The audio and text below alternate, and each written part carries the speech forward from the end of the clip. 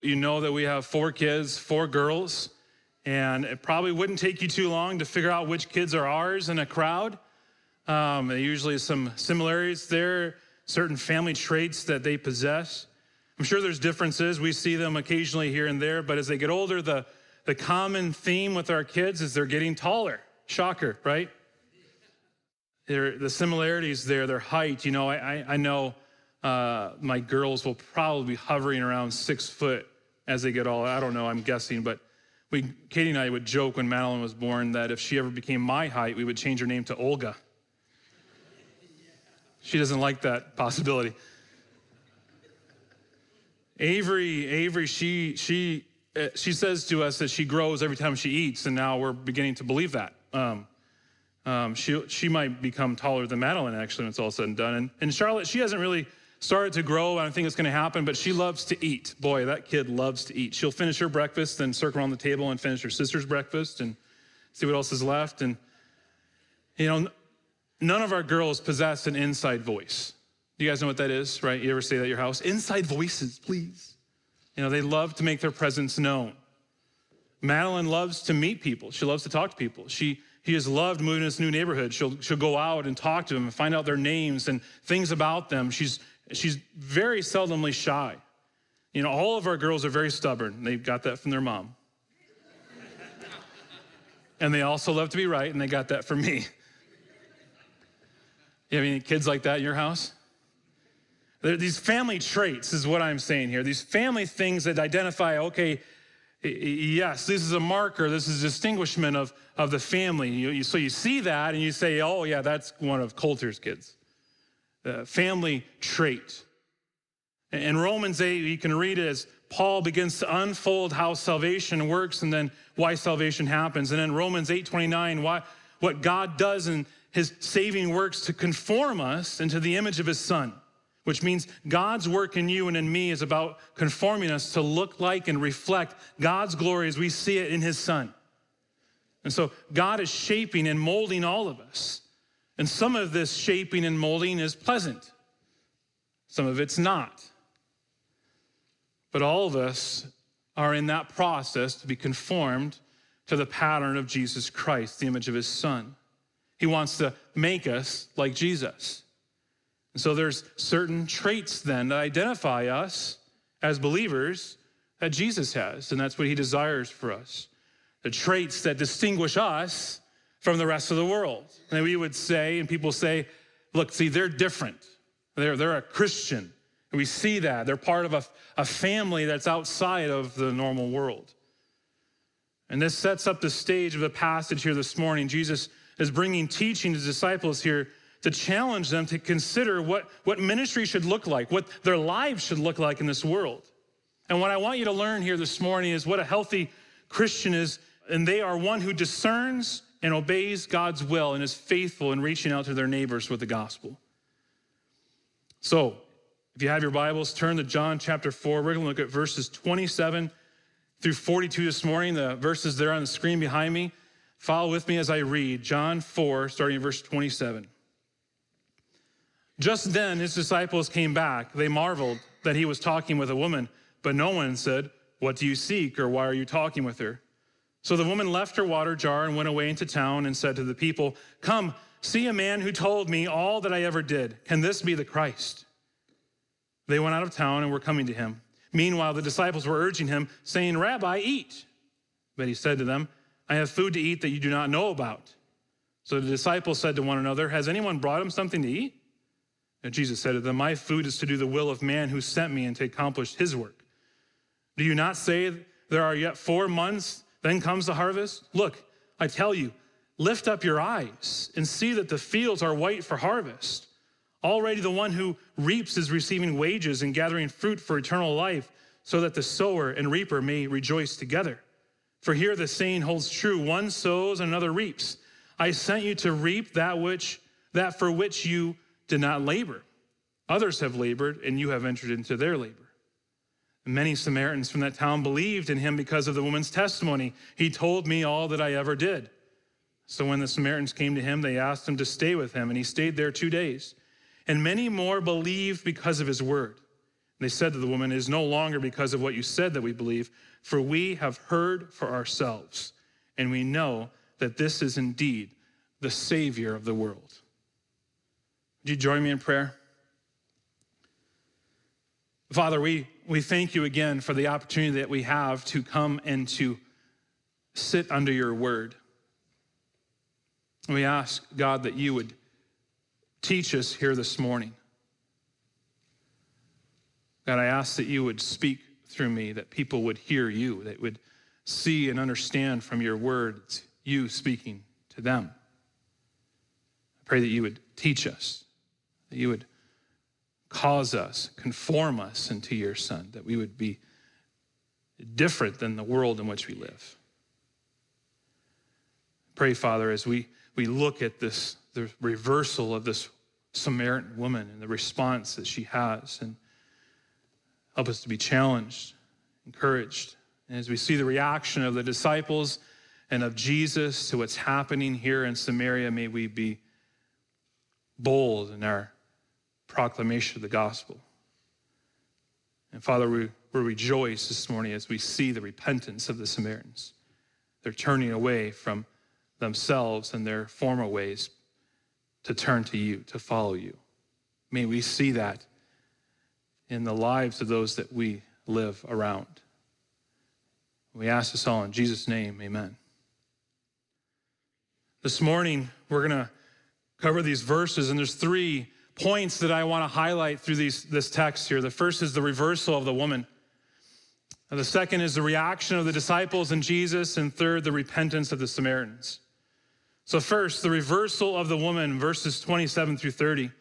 If you remember from last week, we're in the first part of John 4, and it was Jesus and disciples leaving and headed to Galilee, and they stop off to Samaria. And if you remember from last week, that as they were walking, John writes and says that they had to stop there. It was God's will. It was not on the way. It was not the convenient way, but God desired that they stop there, and through Jesus, he sat down at the well and began to share with this woman. And it was all because of love, all because of the desire that Jesus has to minister. And so Jesus engages this woman at the well in conversation, and this is a social outcast, if you remember. She's caught in her sinful lifestyle of loving men and loving herself. And she's confronted with the good news that the Messiah is coming. And we end in verse 26 where Jesus identifies himself to her as the Messiah. And we left off there, that cliffhanger, and this is where we pick up because he says, I am the Christ, I am the Messiah, I am the rescuer. And what does she do?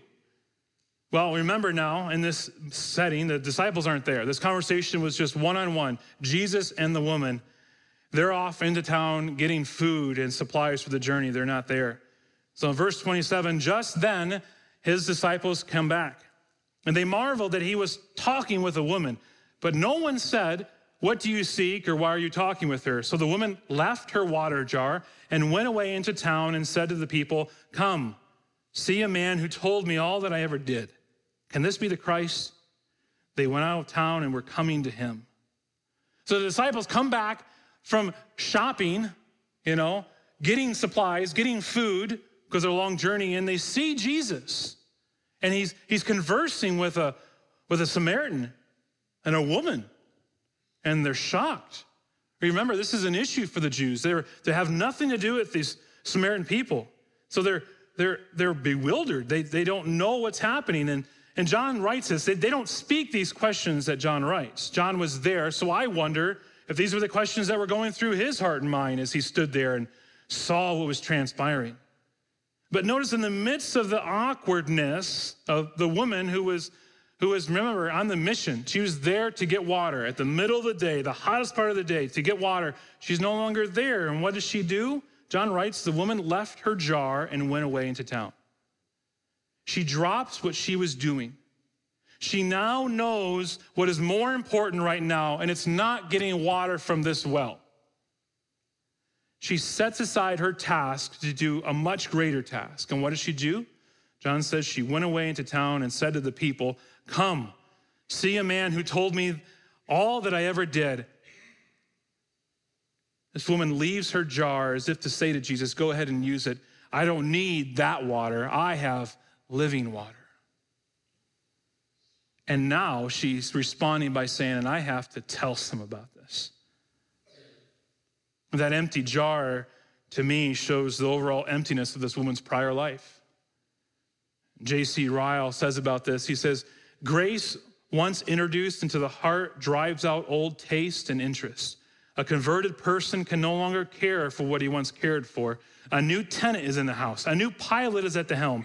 The whole world looks different. This is monumental to the human soul to consider what she does here. She is leaving her formal lifestyle here. Think about it. This is a woman of low moral standards, a social outcast. She's ashamed of her past and her current life's decisions. And she purposely comes out at noon, remember? She comes out at the hottest point of the day to avoid people so that she can get her water. She doesn't want to have the glaring looks from the townspeople. She wants to avoid the judgmental words that she would probably hear, the actions towards her that aren't kind. And now she leaves the jar behind. She didn't forget it. It's not like, oops, I left my wallet there. No, she leaves it behind. She no longer needs it. She has a changed heart, and we get to see evidence clearly of this change. She's no longer ashamed of her sinful lifestyle. She goes back and she blurts out, come, see a man who told me all that I ever did. Listen, real and true Christians publicly admit their sin. In fact, they delight to do so that people can see the Savior. She doesn't glory in her sin. She is glorying in the Savior of her sin. She wants people to see Jesus. She's transparent. She says, come and see the Savior. He knows that I've been married 5 times. He knows that I'm with a man right now that's not my husband. He knows that I've been looking for love to fulfill this deep soul longing. He knows me. He really knows me. And she's emphatic to her fellow townspeople, come and see. You know, this harkens back to John chapter 1 when Philip is calling his brother to come and see. Come and see. You have questions? Come and see. The Samaritan woman has changed. She comes to the well at noonday secretly. She wants to get her errands done. She doesn't want to be bothered. And she encounters Jesus, and everything's history. She's new. She's not the same woman any longer. And in her newness, she goes and calls for her fellow townspeople to come and see Jesus. Come and see this man. And then this hopeful statement, it's formed as a question, but it's really, you know, she's proposing it to people to consider Jesus. Can this be the Christ? Folks, the one you're looking for, I just met him at the well. It's her way of asking the question of people to consider Jesus. I said this a number of weeks ago, but it's one of the strongest ways that people come to Christ, and it's through word of mouth witness, with Christians sharing with other people they come in contact with. And it's throughout Scripture. You cannot avoid it. Man is God's method. He chooses to use us to proclaim the good news. I mean, he could write it in the clouds, right? At any moment. And yet he chooses to use us. And you see it here. You see it in this text. He uses us, mere people, to call others to see Christ as the answer. You know what happens in 2 weeks from today? We're having services here, just so you know. 8:30, 11:15. It's March 27th, 2 weeks from today, and it's Easter. It is one of the most well-attended services in the country, usually. You know, right? People come to church when? Easter and Christmas. And we can say, well, how shameful that is in this culture. I want to instead leverage it. I want to leverage it, and realizing that your friends, your coworkers, your neighbors, those people you see around there are probably thinking, well, I better get a dress for little Susie. It's Easter. My little son needs a tie. I don't know what church to go into because I never go to church. What church am I going to go to? Wow. See, I got that covered because I have you guys. I want you to invite your friends. I want you to step out of your comfort zone and go into your neighborhood and invite your neighbors to Easter. And you might say to me, well, Jeff, I live a little ways away. I mean, I don't mind driving, but I don't want to inconvenience my neighbors that live 30 minutes away. Yes, please inconvenience them for the gospel. It'll be worth it. Because if they get saved, we'll get them plugged into a church up there. We're not competing. That's okay. Or maybe you say, well, I'm in a temporary housing, so I don't want to build a relationship with my neighbors. Really? Sorry, I've used that excuse a few times. Or maybe you say, well, I'm not either of those. I've lived in my house for 20 years and I haven't met my neighbors yet. Well, I know that it might be embarrassing.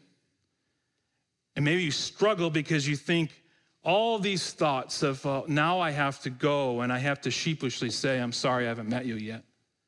And I know we've lived next door to each other for 10 years. And I know we wave when we take out the garbage. But I have something really important I want to say. You know, they won't care. They will not care one bit about that if they hear the gospel and if they respond in faith. They're not going to come back and say, how dare you not tell me? They're not going to. You know why? Because they're going to leave their former life of lostness because they're now found. And so here's what we're going to do. I have my team on this, okay? And I'm going to embarrass her now just because I can. But Michelle Demonin, raise your hand, Michelle. All this graphics you see, Michelle's been pouring in all of volunteer time.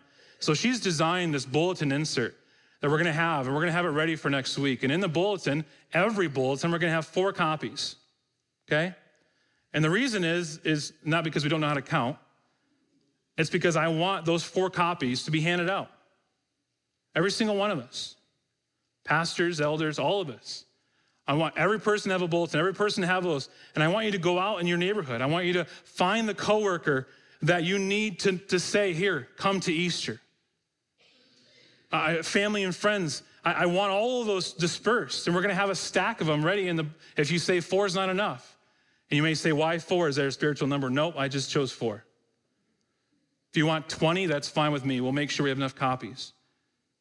And the point of all of this is that we are reaching out. We're sharing with people. And really, all of it stems back from these words that the Samaritan woman says that convicted my heart. And she says to the townspeople, come and see. So I'm not saying go, if God's gifted you to go and have a theological discussion with your coworker, please, by all means, do.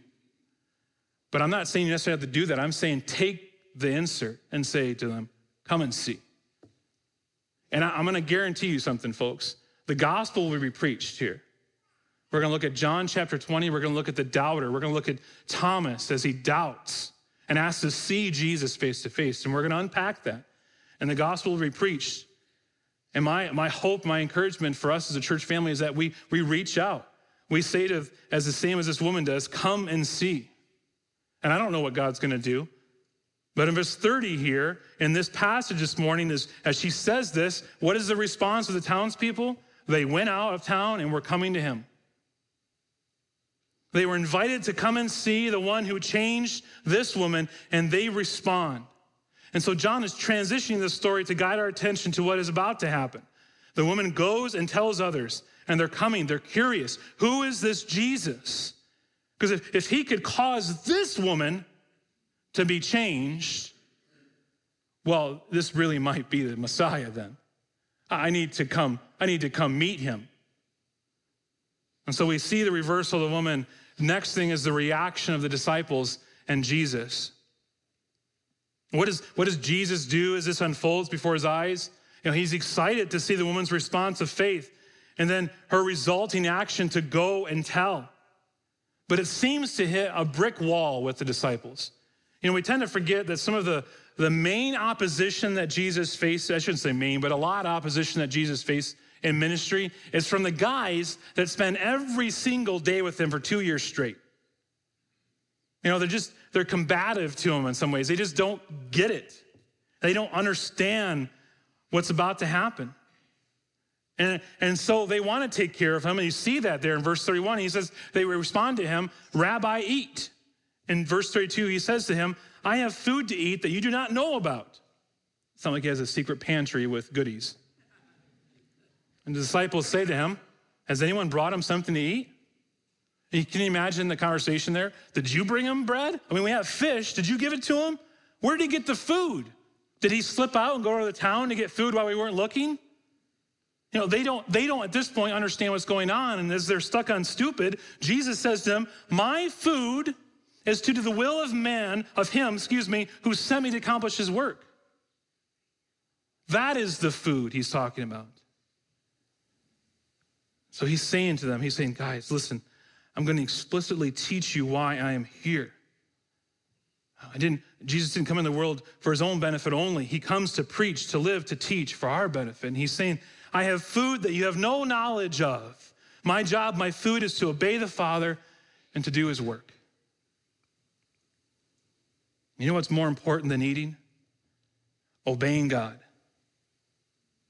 His first priority is to obey God. Is that what our first priority is? Is obeying his will for our life even up there in the top 10 daily thoughts? Are you willing to forsake the good for the great if the Lord would have you do it? You know, for many here, we pray for clear direction and want to serve the Lord, saying things like we desire to be following the will of the Lord, but when the rubber meets the road, we neglect to realize how difficult it is to say no to ourselves and yes to what God has for us.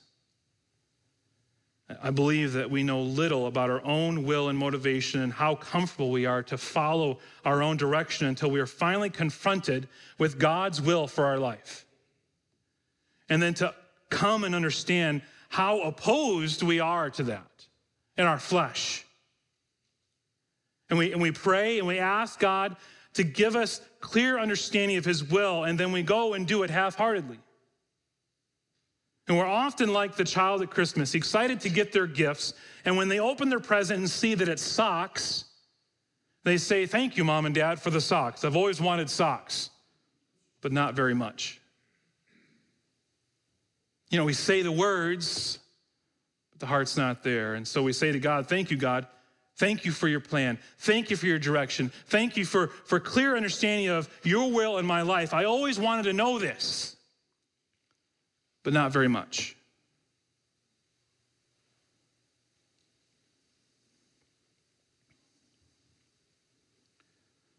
I pray that we will live lives with full surrender. And we can say, God, all that I have is yours. You gave it all to me.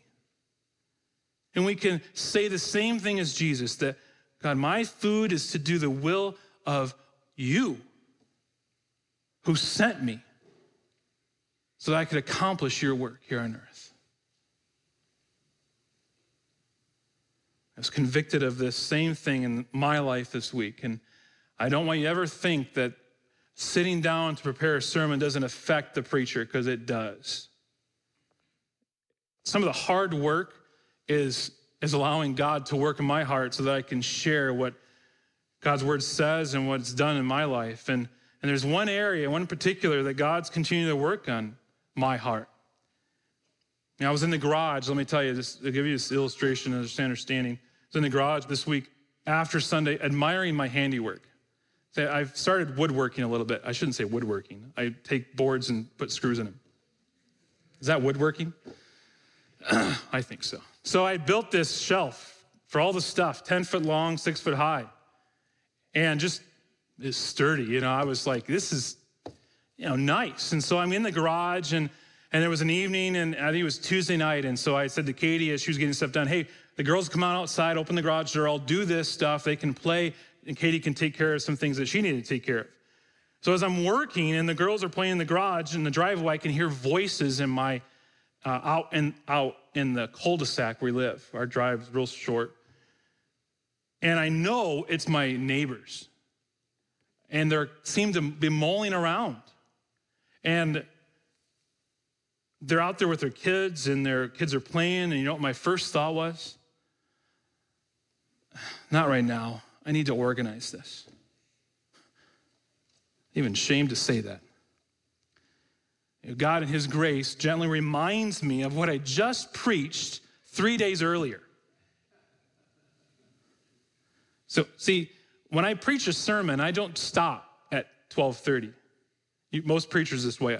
I continue to preach it to myself throughout the week because it's been on my heart the whole week.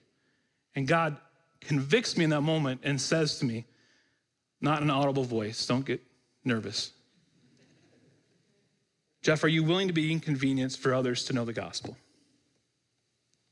I like to plan, guys. I'm built that way. So my excuse could be like, I need to get this done. I have only so many hours. And God just stopped me in my tracks. And I realized I need to stop what I'm doing right now and go out and talk to my neighbors. And thankful for God's work in my life. Meeting Marco and his wife and their 2 kids, and Amy and her husband and 3 kids, and Molly and Marcel and their son. And they're right there. They're in front of my house, 10 feet from me, and I almost gave it up to take care of boxes. I don't say this in a way to praise, please don't. I was ashamed. And they're talking, and they're asking me questions since we're new in the neighborhood. They want to know about me, and they're asking me questions. I don't have to even start the conversation. It's like God saying, here is a big, fat, juicy softball. Can I hit it? And I almost gave it up to deal with boxes. And then get this, because God's not done working on me. It happens again yesterday. And here I am, I'm working in my garage on a project that's for church. So therefore, I have an excuse, right? I want to get this done. And again, God brings them out there. And Katie comes out and says, our neighbors are out there. I love my wife. And being able to stop and go out there even for a minute and to say hello, to get to know and meet another neighbor I haven't met yet. God's not done with me. Folks, he's not done with you. And one thing that you can learn throughout this whole section, we've been going at it for 4 weeks now, right? I preached a message on evangelism, and Dave Brown challenged us again with evangelism. And then the last week, we had another story in evangelism, and again this week. So maybe God's trying to tell us all something. He's not done with us, and our job is not done. And so I say all this again and tying it back in here because it reminds me again and again, why am I here? He says in verse 35, do you not say there, yet 4 months then comes the harvest? Look, I tell you, lift up your eyes and see that the fields are white for harvest. And Jesus is talking to the disciples standing right in front of him, and he says, look, open your eyes. And usually, this comes about in this passage. It's preached in a missions conference. It's a great passage. And we say, well, you have a nice picture on the screen of the harvest field, because that's what he's just using here. I don't actually believe that's what he's thinking at all. I think Jesus is being much more clear because he has to with these disciples. And he has to with me. And he's saying, turn around, open your eyes, because who is coming in verse 30? You can look down if you want. Who's coming in verse 30? The Samaritans, the town people, they're coming. And he uses this illustration, again on the food thing. They're the one that started it, so Jesus takes it again. He says they're coming towards him. I found it interesting as I was studying this week that it was customary for Samaritans to wear white clothes. Well, that makes more sense now. You imagine the distinction that would have been coming from the town and the backdrop of the green fields and seeing white coming towards them. And maybe there were fields there. Maybe that, I don't know. I'm speculation what Jesus really meant. I'll ask him in heaven. But regardless, the point is clear spiritually that those are coming to be saved. And so the point for the disciples is not to have their eyes fixed on the stuff, on what's going on in the circle. Literally, they're fixed on lunch, okay? Most teenage boys only think about food, right? Parents that are poor now. These disciples are fixed on food. Jesus, you have to be tired. You have to be hungry. And Jesus is saying, stop. Stop thinking about food. And he uses this local proverb the disciples would have been familiar with. You plant, you water, in 4 months the seed germinates and grows, and then it's ready for harvest. And he's saying, look, pay attention, fix your eyes on what's about to happen. Look what's going to happen. What were the disciples going to do? Were they going to listen to Jesus, understand the responsibility in this world to harvest those that are coming to faith? Or are they going to go back and worry about lunch? And Jesus says to them, you just left this town, guys. You went in there to do business, to get shopping and get food, get supplies. But that's not the biggest thing that's going to happen. You may have been worried about food, but there's a harvest coming from these people. What's the point? What is Jesus saying? Why does he bring in the proverb back to this conversation? He wants to inform them that even though it's physically true that it might take 4 months from seed planting to harvesting, God does not necessarily work on that timetable. He doesn't have to wait 4 months. Yes, harvest comes and those period of times, and that makes sense and it has to, but he's bringing it anyways, a lot quicker than they can imagine. And what Jesus is teaching the disciples at this moment is that he has been sent on a mission. It's not to come and establish a military. It's not to come establish a worldly kingship. He has come to rescue souls. And so much of our time and our eyes were focused on other things. Church people, you know who I'm talking to. Those who have spent years in church services, I want to challenge you this morning. Don't allow the task to overtake the task giver. We do the work of ministry because of the one who gave us the task, because we love the task giver. We don't do it for the task. We serve the master. We don't serve the service. I read the following excerpt, a story from John Piper this week about William Wilberforce, the British Christian politician who labored about 200 years ago to overthrow the slave trade in Britain. And the story illustrates what happens in your relationships with people when you see the world the way Jesus sees it. And Wilberforce was surrounded by people who were hardened to personal faith in Christ by the formalities of their churches and the nominal Christian boarding schools they went to. But his way of thinking and looking at the world was that they were in great need of personal faith as Christ as their Savior and a personal walk and allegiance to Jesus Christ as Lord. And so he would keep a list of people that he was talking to about vital religious and personal faith issues and ideas he would write next to it on how to approach them the next time he would come in contact. And he would often spend an hour following dinner thinking of how he might develop what he called launchers. I just found this fascinating and incredible. He would write this down, and the launchers for him were things that would open up conversation with friends as to launch into conversations about God. Isn't that remarkable? So simple, and yet we miss it because we're talking about food. One of the entries in his journal says this. It says, Mr. S. and Mrs. He writes this, what books are they reading? I need to give them good ones. Walker's sermons.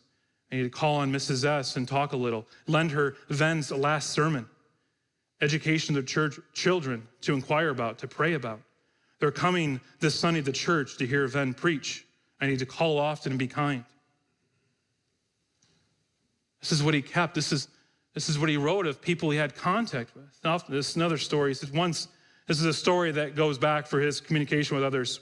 One story, after talking sometime to an ill friend, Lord N., Wilberforce was aware that he had not broached the issue of religion. Another friend came in and asked the invalid how he was, and Lord N. replied, as well as I can be, with Wilberforce sitting here and telling me I'm going to hell. So here is a world-class statesman of the British Parliament who labored for decades in the frustrating secular business of politics to overcome the slave trade in Great Britain, taking time with a friend to warn him about the reality that he would have never seen except that he learned from Jesus to see the world in a totally new and different way. Most of you this morning work and you live around the same type of people, they're not just casually opposed to Christianity. They are willfully opposed. Some are angry. And is your response, I don't want to talk to them, or I don't know how to talk to them, so I'm going to ignore them? The challenge should be is that we do the same as Wilberforce. The greater Seattle area is not Christian. So what are we doing to push back the darkness? There's a reason why we chose the title for the missions conference a couple weeks ago, Piercing the Darkness, because that's our job as believers. We are lights. So I want to encourage you to spend this week to list out every single person you have a contact with. And then to write out those that are not believers, write out launchers. I think it's a great term. Ways that you can engage in them, ways that you're going to be praying for them, thinking outside the box, and feel free to come to me with ideas. I would love to say, hey, Pastor Jeff, I need some help. I would love to sit down, brainstorm, pray about this issue.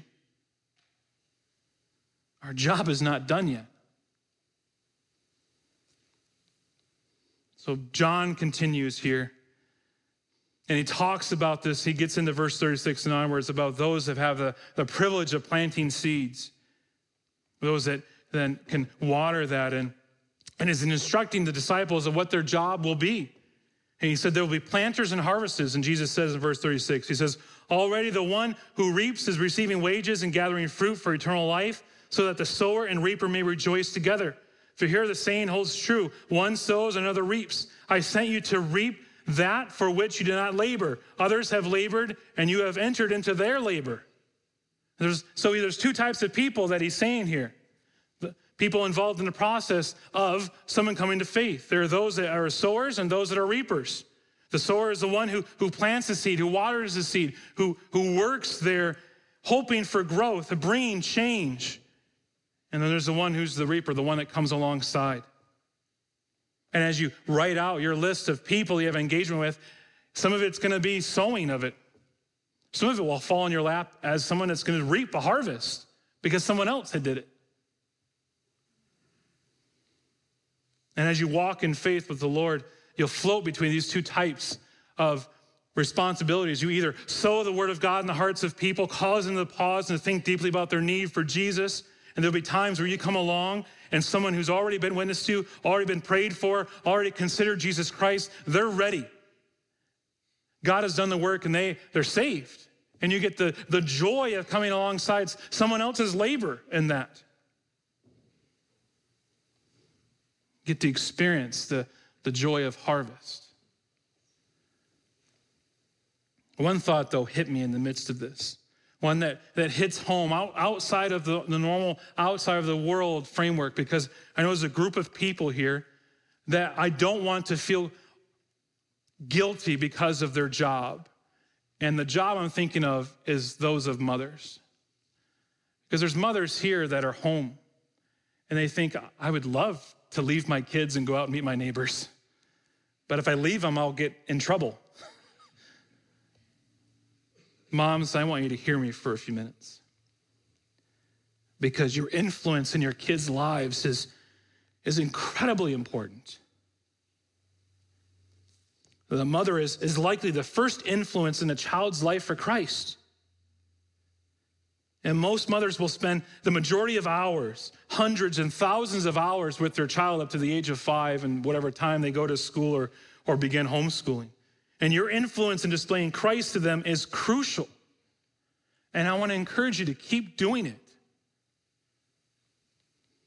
Please don't ever feel like this is a worthless activity. It's not.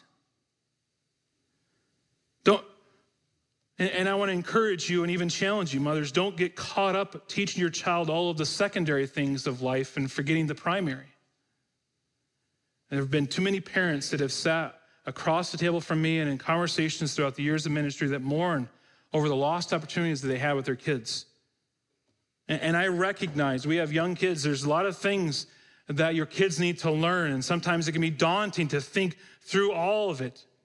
But if they grow up to neglect God, to fail to recognize him, to place their entire faith in him, it won't matter if they can brush their teeth well, or if they can change their clothes, or ride a bike, or make friends well, or play on a travel sports team. It won't matter. It will all quickly fade away when they stand before God as holy judge instead of holy father. Doesn't mean we neglect all that stuff. Doesn't mean we say, well, I'm not going to teach them how to dress themselves. Please do. Teachers appreciate that. But don't place that in the primary. So I want to encourage you, moms, give baths for the glory of God. Talk about who Christ is. Don't waste that time. And I know it's chaos. I know it's just screeching in our bathtub. Talk about the noise. Moms, make peanut butter and jelly sandwiches to the glory of God. Display Christ-like humility when you give up what you really want to do to come into the kitchen and then spread out the condiments on the bread and then cut it in triangles because they really want triangles and not squares, and do it for the glory of God. Parents, moms, drive your kids to piano recitals, school functions, sports practices for the glory of God. Don't waste those precious moments in the car. Ask them about what their favorite thing about God is. Dialogue about what they learned in Sunday school. Ask them what they look forward to most in heaven. And most importantly, pray for them while they are present. Show that to them. Don't just say, I pray for you, but do it right in front of them. Mothers that are here, and future mothers for that matter, you are prized, you are valued, you are precious in the sight of God. And fathers, I want to speak to you for a minute. Don't neglect to say how much you appreciate your wives and their work as they serve you and your family. You would be nowhere without the woman that God gave you. Cherish her, serve her, encourage her, and most importantly, pray for her. There are many fathers here.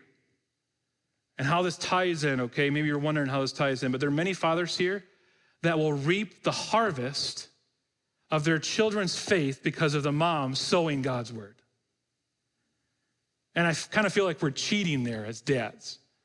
The hours that my wife spends with my kids, I'll come alongside at some point after all the work that she's done to come and reap the harvest. So fathers, don't forget that. Don't forget their service. Encourage them. Pray for them. Jesus encourages the disciples here to be involved in this. Not just waiting, but being ready and available at any time to reap the harvest because God has worked. And the harvest is coming. So we've seen the reversal of the woman. We've seen the reaction of the disciples and Jesus. And alas is the repentance of the Samaritans. What's the end result? What happens through this dialogue between Jesus and the Samaritan woman? She is made new. In verse 39, many Samaritans from that town believed in him because of the woman's testimony. He told me all that I ever did. So when the Samaritans came to him, they asked him to stay with him, and he stayed there 2 days. And many more believed because of his word. And they said to the woman, it is no longer because of what you said that we believe, for we have heard for ourselves, and we know that this is indeed the Savior of the world. Wow. And many Samaritans from that town come. They come from the same town the disciples just left. I find it shameful that none of them come because the disciples go into town and say, hey, come see Jesus. But because of the woman's testimony,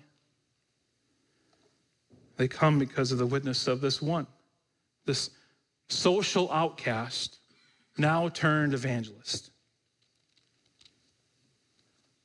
And their salvation reveals the great fact that motivates our evangelistic witness, and it's that simply Jesus is the Savior of the world. Do you realize this? Genuinely, do you realize this? Do you realize that when you talk to people that Jesus is the Savior of them, that there is no other Savior of their soul. There is no one else that can save them. I firmly believe that a doctor can save someone from disease. I believe that an employer can save someone from poverty. But what about death? What about God's judgment for our sin? What about the eternity that awaits people after this life? Jesus is the only one who can save us from sin, from death, from God's just wrath. And what kind of love of it is it to know Jesus, to know of his saving work in our lives, and then we fail to tell anyone? I believe that all of us can risk the embarrassment and inconvenience to tell people that we have found the Savior. We should not hoard the gospel to ourselves. We go and share like the woman. We go and share that God is holy. And because he's holy, he cannot be around sin.